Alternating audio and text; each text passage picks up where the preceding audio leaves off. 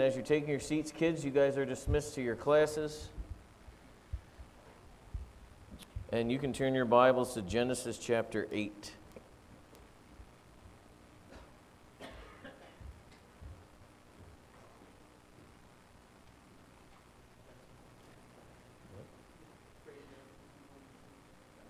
Oh, Craig Manson is coming. Okay. I'll also be in prayer too because Craig Manson is coming home. That's a praise, but also a prayer for dealing with health issues from home as well.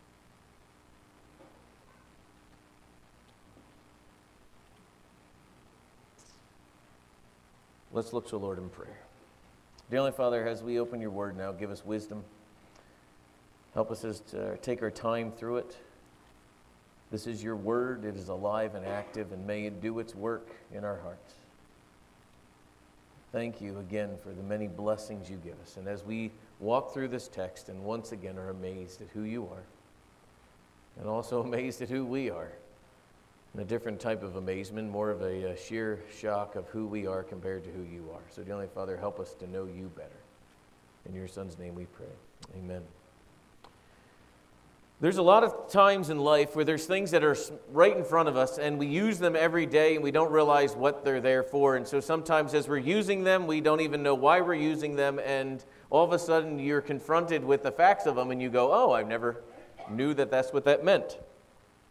Well, one of them, and I enjoy things like this, one of them is if you're ever mailing an envelope or if you're interacting with your credit card and they want to try to figure out who you are, right? They will ask for your zip code. All right, just to verify your zip code. And we use the word, we go, oh, that's my zip code. Sometimes we don't even know what the word zip code stands for, right? And so we're just going to explain that to you real quick. Now you'll go, oh, I understand the value of it. Well, in 1963, they started the zip code process, and it was the goal of the zip code was to help sort mail faster. I guess mail was getting so much of a burden, they needed to make it go faster. And so they came up with a plan called the Zoning Improvement Plan, and named it ZIP, as in zip code.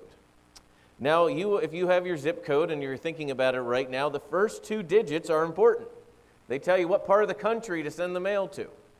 The second two digits tell you which central post office it is sent to.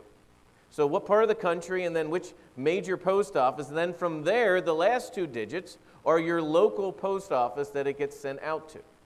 So like the last two digits would be my mail gets sent over to Spencer. And that's why my last two digits of my zip code are going to be different than yours if you're here in Stratford, because yours goes to Stratford. And you go, well, that's pretty interesting, isn't it? Well, you may think that has no value of it. Try not putting a zip code on a mail, and guess what will happen?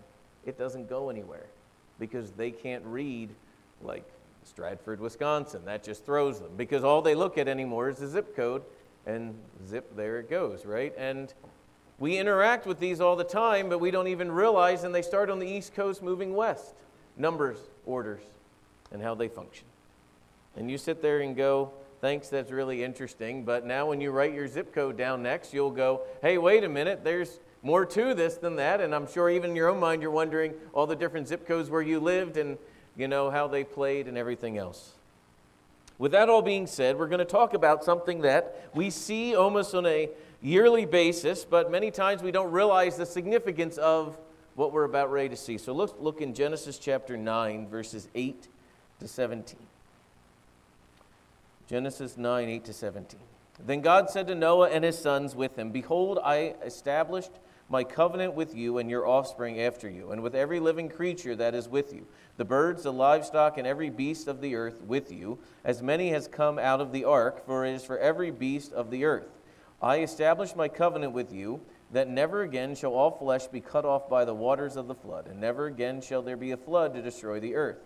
And God said, this is a sign of the covenant that I will make between you and every living creature that is with you for all future generations. I have set my bow in the cloud, and it shall be a sign of the covenant between me and the earth. When I bring clouds over the earth, and the bow is seen in the clouds, I will remember my covenant that is between me and you and every living creature and all flesh. And the waters shall never again become a flood to destroy all flesh. When the bow is in the clouds, I will see it and remember the everlasting covenant between God and every living creature of all flesh that is on the earth. God said to Noah, "This is a sign of the covenant that I have established between me and all flesh that is on the earth." We're going to see today, the title of the sermon is called the Noahic covenant. And you're going to say, well, this covenant is not necessarily with Noah. It's with Noah and all his descendants and animals and everything else. But biblically speaking, they call it the Noahic covenant. And so as we're looking at this passage of Scripture that talks about the Noahic covenant, we have to pause and ask ourselves, like, what are covenants? All right, the word covenant is in the Bible. Some of you may not even run into a covenant until you get married, and they call it the marriage covenant that you're going through. But covenants in the Bible is, if you want to summarize it as this, covenants carry the redemptive plan of God forward. And as they carry the redemptive plan of God forward, and many of these reveal to us even more depth of God's beautiful plan to redeem. And so if you want to call it, they're like pillars in the ground that are placed there, that as we see them, they move the redemptive plan even greater forward, explaining even more of who God is. And if you want to call it, they string the Bible together from one covenant to the next. God is a covenant-making, covenant-keeping God. This is the God of the Bible. He makes covenants. If He said it, it will happen, because He always keeps His word. So when we think about the definition of a covenant is pretty simple. It's about as easy of definition as you can come up with, to the point where we didn't even include it in the notes because it's this basic. A covenant is an arrangement between two or more parties. All right, so in order to have a covenant, guess what you need to have? Someone else to have a covenant with. All right, it's an arrangement. And we go, so we have to dig into this arrangement a little bit more, all right? Because you're going to go, hopefully your marriage is a little bit more than just an arrangement that you've made for the rest of your life. There's some depth to it, all right, depending on the level of the covenant that is there. But before we even get into this, though, there's something that we just need to stop and mention this. It's just interesting in the world we live in, that sadly, we are willing to make covenants with so many things, except for one thing that's really important. I'll give you an example of this. If you buy a home, you make a covenant with a bank that you will be their slave until you pay them back 3 or 4 times the amount that you borrowed from them, thanks to interest. And so you sign your name in more times than you probably ever wrote it in your life when you get a thing called a mortgage. Then if you work for someone, you sign in a contract of employer or employee, right? And you sign away your time. If you're a salary employee, you're just a glorified servant that you just do whatever they tell you to do whenever they want them to do it, and they don't give you any more money the harder you work. You just are supposed to feel more appreciated, right? And so we sign away at that. And then if you want to be part of a club, we're quick to willing to sign that. But it's interesting, sadly, most of us then are more reluctant to join a church or join something else because, well, I don't know if I really need to be that. Just me showing up at church, isn't that enough? And I would go, well, why are you willing to do it with so many other people, but you're not willing to do it with a group of believers who all believe the same thing? Just a little side note. So let's look at the elements of a biblical covenant. The elements of a biblical covenant are huge. So obviously, we said a covenant is an arrangement between 2 or more parties. We need to look at the elements of it. So who are the parties involved in this covenant here? It is God, and you'll see, as we've read it, it's God and humanity and every living thing. And every living thing that will continue to live after the living things that are alive at the time of the covenant die. All right, so you literally have everything that is alive and all of Noah's descendants and everything else. So if you're alive on the earth, this covenant is with you, man as well as animal. Now, it's interesting, in covenants, there are conditional covenants, and then there are unconditional covenants in the Bible. A conditional covenant, and now without trying to, is a covenant that is based on a condition, all right? And that cleared it up, right? I'll give you an example of a biblical covenant that is based on a condition. When God makes the covenant with Moses and Israel about the promised land, God basically says to Moses, you guys obey, you're in the land. If you disobey, you are out of the land. All right, and so this covenant that was made there, the conditions of it, there was conditions in that covenant. Disobedience, removal from the land. Obedience, you stay in the land. So now we look at the Noahic covenant and wonder, are there conditions in the Noahic covenant? And guess what you're going to find? There aren't any conditions. This would be called an unconditional. Because God is saying He will never destroy the world again, in spite of what man's going to do. Because notice what we see here. Remember when God gives the creative mandate again to be fruitful and multiply and fill the earth to Noah, right? He says this to Noah again like he said to Adam, but he adds something to Noah that he did not give in Adam's day when Adam was given the creation covenant. God says to Noah, and let me explain something to you. You guys are going to be killing each other, and here's corporal punishment to deal when mankind is attacking and killing one another. All right, so we see here, and what also we saw before that was man is continual evil from his youth. And how's man going to play out this continual evil? They're going to try to kill each other and try to hurt each other and try to do all these other things to each other. And God is saying, in spite of who you are, I will never destroy the earth again. So we see this as an unconditional. Also, we're going to see the promise of this covenant. The promise is never judge man's sin by a worldwide flood. Man's sin will be judged, but God will not judge man's sin by destroying the world again by a flood. And then not only do we have the parties involved, not only do we have the conditions of the covenant, not only do we have the promise of the covenant, there's going to be now a sign of this covenant. The sign is the rainbow that God places in the sky. All right, so that was just the intro into this. So now let's dive into the text. Because as we read this, there are some times, and I would pray to you as a church member, as you are reading the Bible, there are times you need to stop and just let the Word of God, what did I just read, impact you. All right, so here we go in verse 9. Point number 1 is God makes a covenant with everything that is on earth. So here we go again, verse 9. Behold, I establish my covenant with you and your offspring after you, and every living thing that is on the earth. And then just in case if you needed it to be summarized again, in verse 17, God said to Noah, this is the sign of the covenant that I have established between me and all the flesh that is on the earth. Real quick here. I'll give you an easy answer, and the answer is not anywhere in the text. Where is Noah speaking in this text? Nowhere. All right, this is God, the initiator, making the covenant. Noah, because he is a sinner in need of a Savior, has no grounds to come to a holy God and say, hey, God, let's talk about this sin thing. How about we do it this way? Why don't you make a promise, God, to never destroy us again? No, because Noah is a sinner in need of God's continual forgiveness because Noah has sinned and God is holy. And this is where we see this. Again, this is where we need to pause because sometimes people say, well, the gospel didn't show up until Jesus came and then he started sharing the gospel and then Paul took it. I would argue the gospel showed up at Genesis 1:1 and has been going all the way through because here's what we see in the gospel is this. God the initiator, God the going after sinful man saying, I will be gracious to you. These are the elements of the gospel. Now, there are times that the gospel is not as clearly seen in some passages, and then there's other moments where it's just in your face, all right? I would argue this is an in-your-face moment because we have to remind ourselves again, Noah and his children are sinful people. And you just don't know, next Sunday we're going to be talking about the struggles that they've got. And so the text again, man is evil, God is good. All right, all throughout Scripture. Man bad, God good. All right, it's about as simple as you can make it. It's like Tarzan, me Jane, you Tarzan, or whatever, me Tarzan, you Jane. Dyslexia at its best. And so as we walk through these things, these are the things that we sit there and go, this is the Bible message over and over and over again. Man deserves judgment. God is giving a time of long suffering and grace. And notice God is saying, I'm doing it in spite of y'all.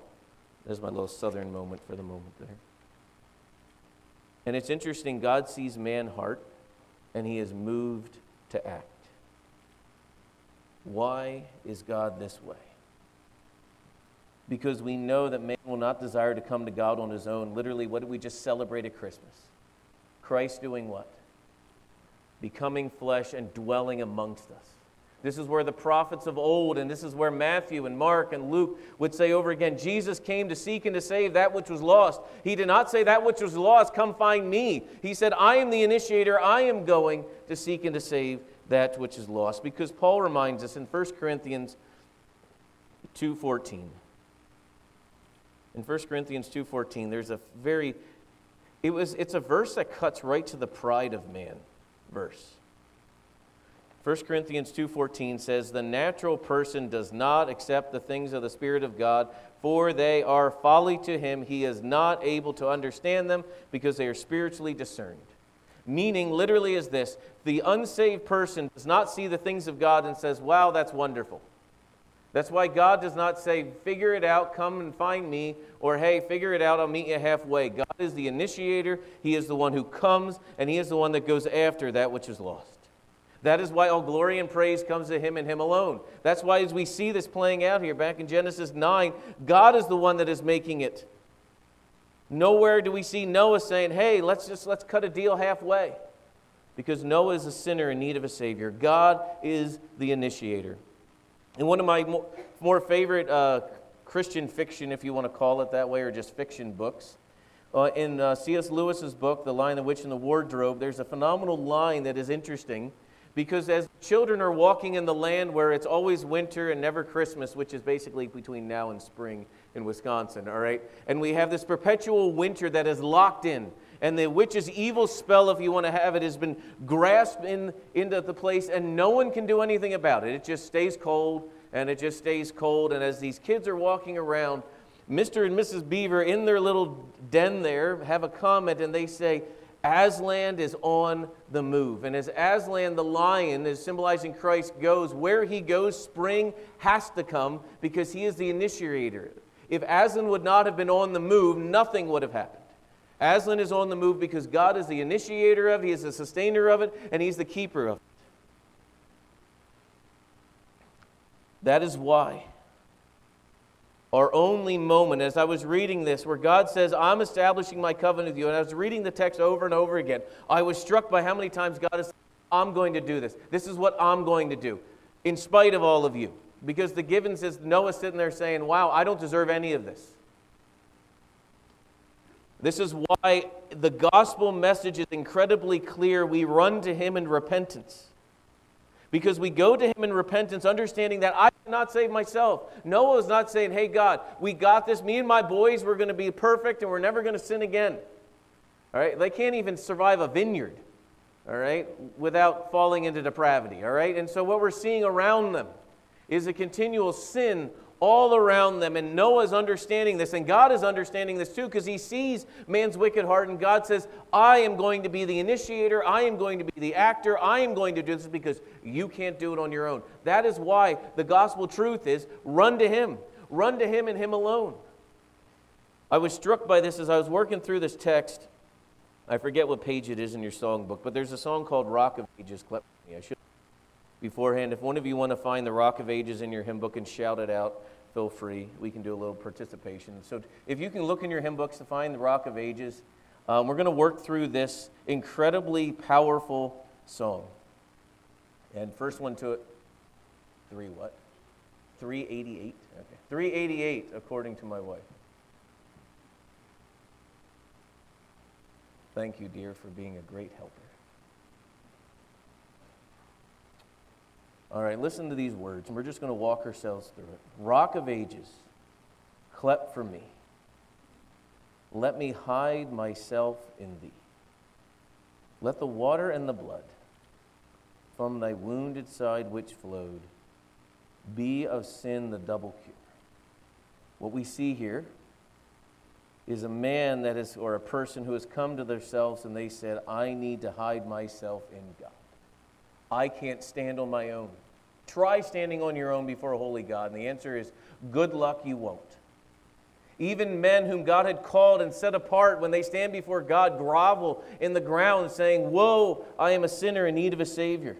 And he's saying, so what does he cry out? While I'm hidden in this cleft of this rock, let the water and the blood from Thy wounded side which flowed, meaning I can't save myself. I need Your atoning work on me to cure me from two things.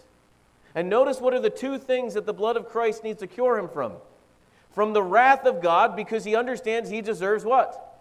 The wrath of God, because he is a sinner. And he understands the wrath of God is on him, saved from wrath, and then what also to do? Make him pure.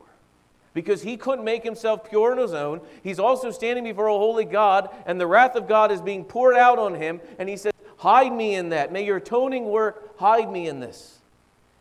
And then he wants to just to make sure that we're clear on this. Notice what he says. Not the labors of my hand could fulfill the law's demand. The law demands perfection. And guess what? Everyone who looks and understands perfection is going to stand before the law of God. One of the most beautiful things of the law of God tells you, you can't do it. Good try. Try again, you can't. Could my zeal know rest but no? Meaning like, could I really be as zealous as possible to make myself good enough to stand before God? And the answer is, nope. Could my tears, what if I just cry it out? And the answer is, nope. All for sin I could not atone. And what's his only answer? Thou must save, and you alone. Now it's almost as if he's going before the throne, the cross, and here's what he's seeing when he stands at the cross. Nothing in my hand I bring. Simply to the cross I cling, because there's nowhere else to go. Naked I am. He's literally saying, I'm naked, you are the one that's going to give me dress. I'm helpless, you are the one that's going to give me grace. Foul I fly to this fountain, because he's crying out, wash me, Savior, or I will make it on my own. Is that what does he say? No, wash me, Savior, or I die. This is the attitude of us as we read this passage, saying, without the grace of God, mankind would die all the time. The moment they rebel against their Savior, which was going here, guess what? From youth, this is happening. And then as we wrap it up, which every fourth verse of every song likes to end with, when we die, right? This is the normal poetry of the hymns. While I draw this fleeting breath, when my eyes shall clothe in death, when I soar to worlds unknown and see thee on thy judgment throne. Now, this rhymes so well that we pause. He's dying, and he gets before the judgment seat of God. And what is his cry even then? Not, look how great I am as I stand before the judgment seat. When he's standing before a holy and righteous God, the answer is, Rock of ages, cleft from me, let me hide myself even in thee when I stand before a holy God. That is why we must be saved and clothed in his righteousness and his righteousness alone. Now, as we bring our minds and our hearts back to this text, this is the attitude we should have when we read texts like this. Now, there's two things. I want to be careful. When I'm talking about grace, there are two types of grace in the Bible. All right, there's common grace and there's salvific grace. I'll give you an example of what I mean by that. Common grace is the idea that sustains your life and you are not dead when you rebel against God. Now, salvific grace is the grace given at the moment of salvation for those who repent and place their faith in Jesus Christ. So the grace that man is getting now, that the moment they sin, they are not consumed, is not saving them. It is saving them from not dying at this moment, but they must place their faith and trust in Jesus Christ. So when we talk about God's common grace on mankind, we're talking about the grace that it rains on this guy's farm and it rains on that guy's farm, and God is gracious. We're talking about salvific grace is the grace when a person comes to the place of repentance and faith in Christ where they receive God's salvific grace, saving them and redeeming them. So point number two, though, not only do we see God the initiator, point number two is God sets his bow in the sky. And you go, boy, that sounds kind of like, wow, that's the point, and I'm going, it's a huge point. It's interesting, though, just a little side note. It's interesting, the word bow in this is not necessarily the rainbow. It's the Hebrew word actually for the battle bow, the bow that is used when you're out hunting. And a battle bow obviously is a weapon of death and destruction. Habakkuk 3:9 talks about how God makes his bow bare, ready for action. And so in a way that is just found this interesting, if you want to take this concept and just explore it for a little bit. So we have during the flood, God the warrior, a just and righteous warrior, using his bow of wrath on the earth to bring judgment on the wickedness and sinfulness of sin. And what do we see here happening? What does he do with the bow? He places in the sky as a warrior setting the bow down. This will not be used again in this way. Judgment is coming in other ways, but not again in this way. It's interesting, at times when I've been talking to unbelievers, in my mind I've said, wouldn't it be great if God would just write the gospel in the sky that we could just see, just go outside and take a look at it, and there it would be, right? And in my mind, it would be really great. And then I've been working through Genesis here, and he's done it quite a bit. You write down your zip codes and have no idea what you're zipping about, right? And now we come over here and you go, look at the sky. So let's turn real quick back to Genesis chapter 1 and see how he has written his plan in the sky. Genesis 1:14.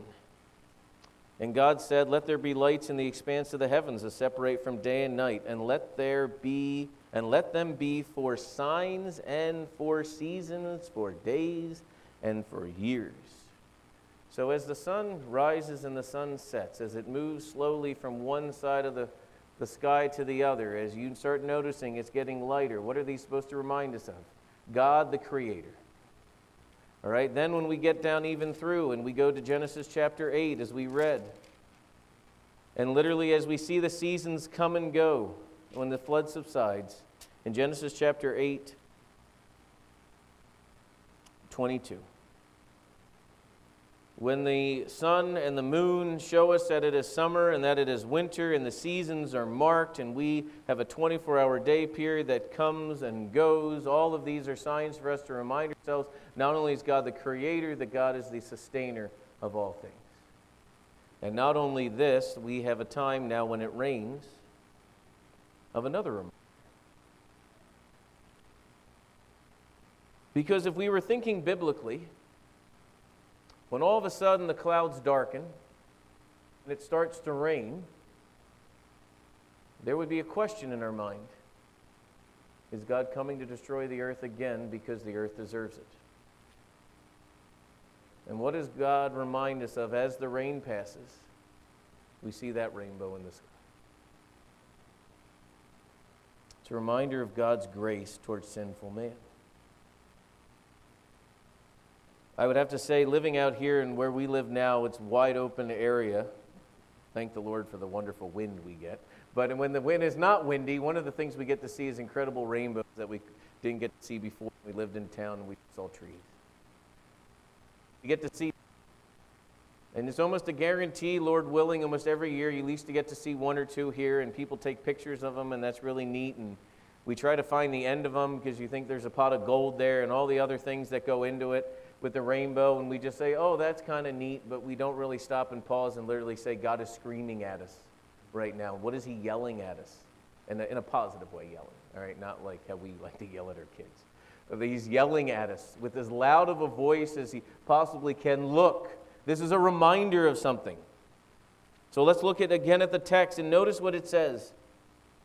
In verse 13, I've set my bow in the cloud, and it shall be a sign of the covenant between you and me. Verse 15, I will remember my covenant that is between me and you and every living creature in the waters. And he says, the bow is in the cloud. Verse 16, I will see it and remember my everlasting covenant between God and every living creature. Notice how long this covenant is. The covenant is what? Everlasting, that he will never destroy again by flood, by water. Point 3, God remembers his promise. God places in the sky a reminder of his promise not to destroy the world with water. Now, I want to be clear here. God is not like us. God does not need visual reminders just in case if he forgets. All right? This is not God tying a string around his finger, so every time he sees it, he remembers. All right? No, he is not like us. The closest I can get to my mind of going like, all right, so I wear a wedding ring. All right, so it is not a reminder to me that I'm married. There's this lady that keeps following me everywhere we go that reminds me, all right, that, oh, there she is again. All right, so if I lose this, are you going to say, Tim, are you going to forget you're married? And go, no, because like, there she is again, all right? And so these things, this is the closest I can get to it, but also too, biblically speaking, God speaks this way in covenant language. The normal covenant language of the Bible is God says, I'm going to do this as a reminder, but remember this, God never forgets his promises. Man forgets all the time. We do these as a symbol, but let's be honest, if this is the only way you remember if you're married or not, you got some major problems. All right, like major problems, all right? God never forgets his promises. God is faithful to all that he has promised. And I want to pause here because a lot of times we forget. I want to help you out a real big fact in life. History did not start the day you were born. Okay, let's throw that out to you. All right, you may think that.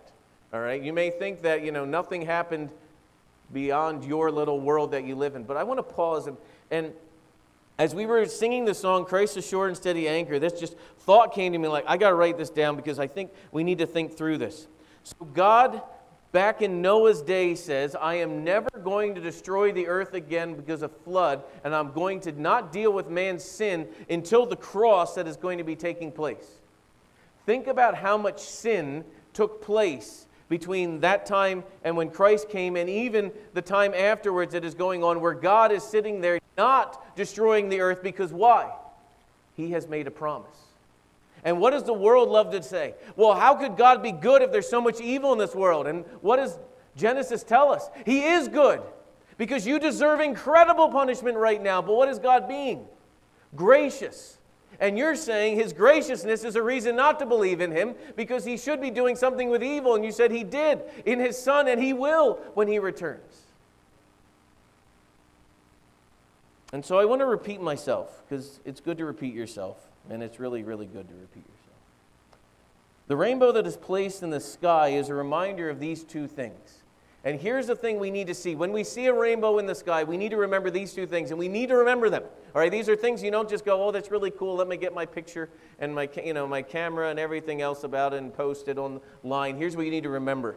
Well, the moment you see that is you deserve God's wrath because of how sinful you are.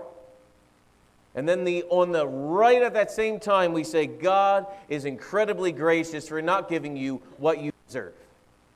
Because what does the rainbow remind us of? You're a bunch of lousy sinners. We all are. But God is a gracious and good God. Saying all of that, but isn't it incredibly ironic that the sign of grace instead of punishment is a sign that has been adopted, sadly, in our day and age by a group of sinners who are rebelling not only against God's design for marriage, but their design for who they are, their design of gender and everything else. Let's rebel against everything we can. And they've adopted a symbol of you deserve the wrath of God, but God is giving you grace as their symbol. And you would go, do you only understand what you're doing? Because you are rebelling against God, and you've adopted the sign of the rainbow as one that's saying we deserve the wrath of God, but He's being gracious as our symbol. And you're going to say, the irony is deep, isn't it? But now, before we go around looking down our noses at rebellious people, may we remember we are the same. But by the grace of God would go us. Because it's easy to look at other people and see how sinful they are.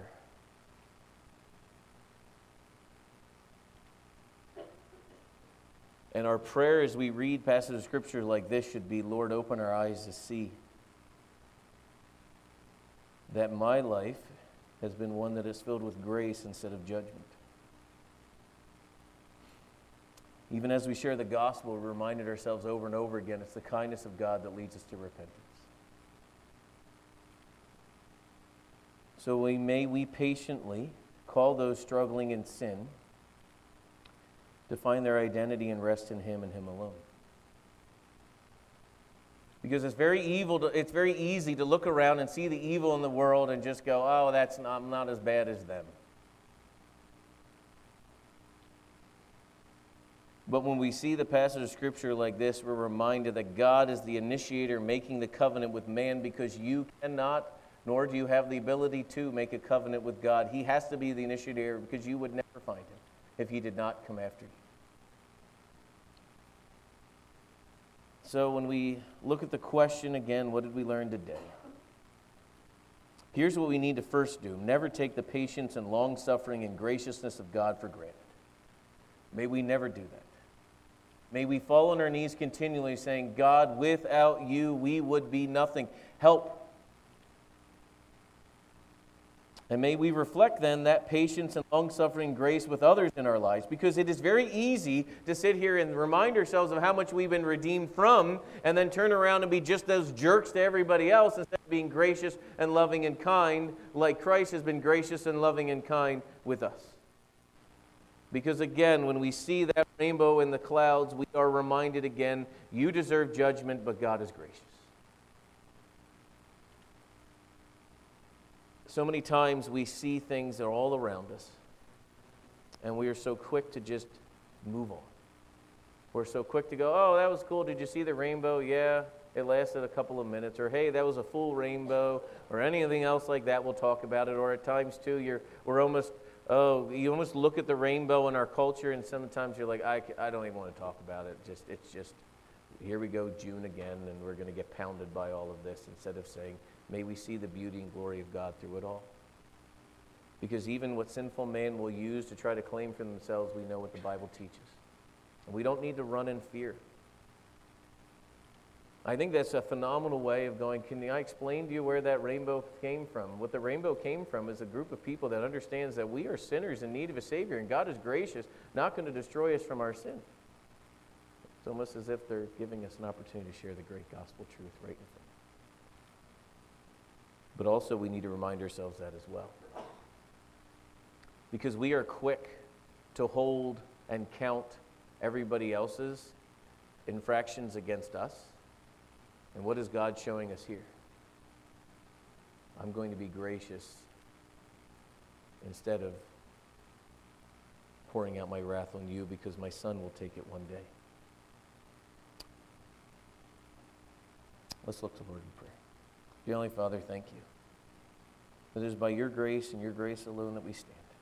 May this be the fuel that drives us to understand that we need to be kind and gracious to a lost and dying world, and call them to repentance. Call them to live a life that is worthy before you, knowing that it is only done by your Spirit's strength. And so may, as the song we walk down through, thank you that your blood handled both, saved us from wrath, and makes us pure. Thank you that you are the one that we look to. Help us now. In your Son's name we pray. Amen.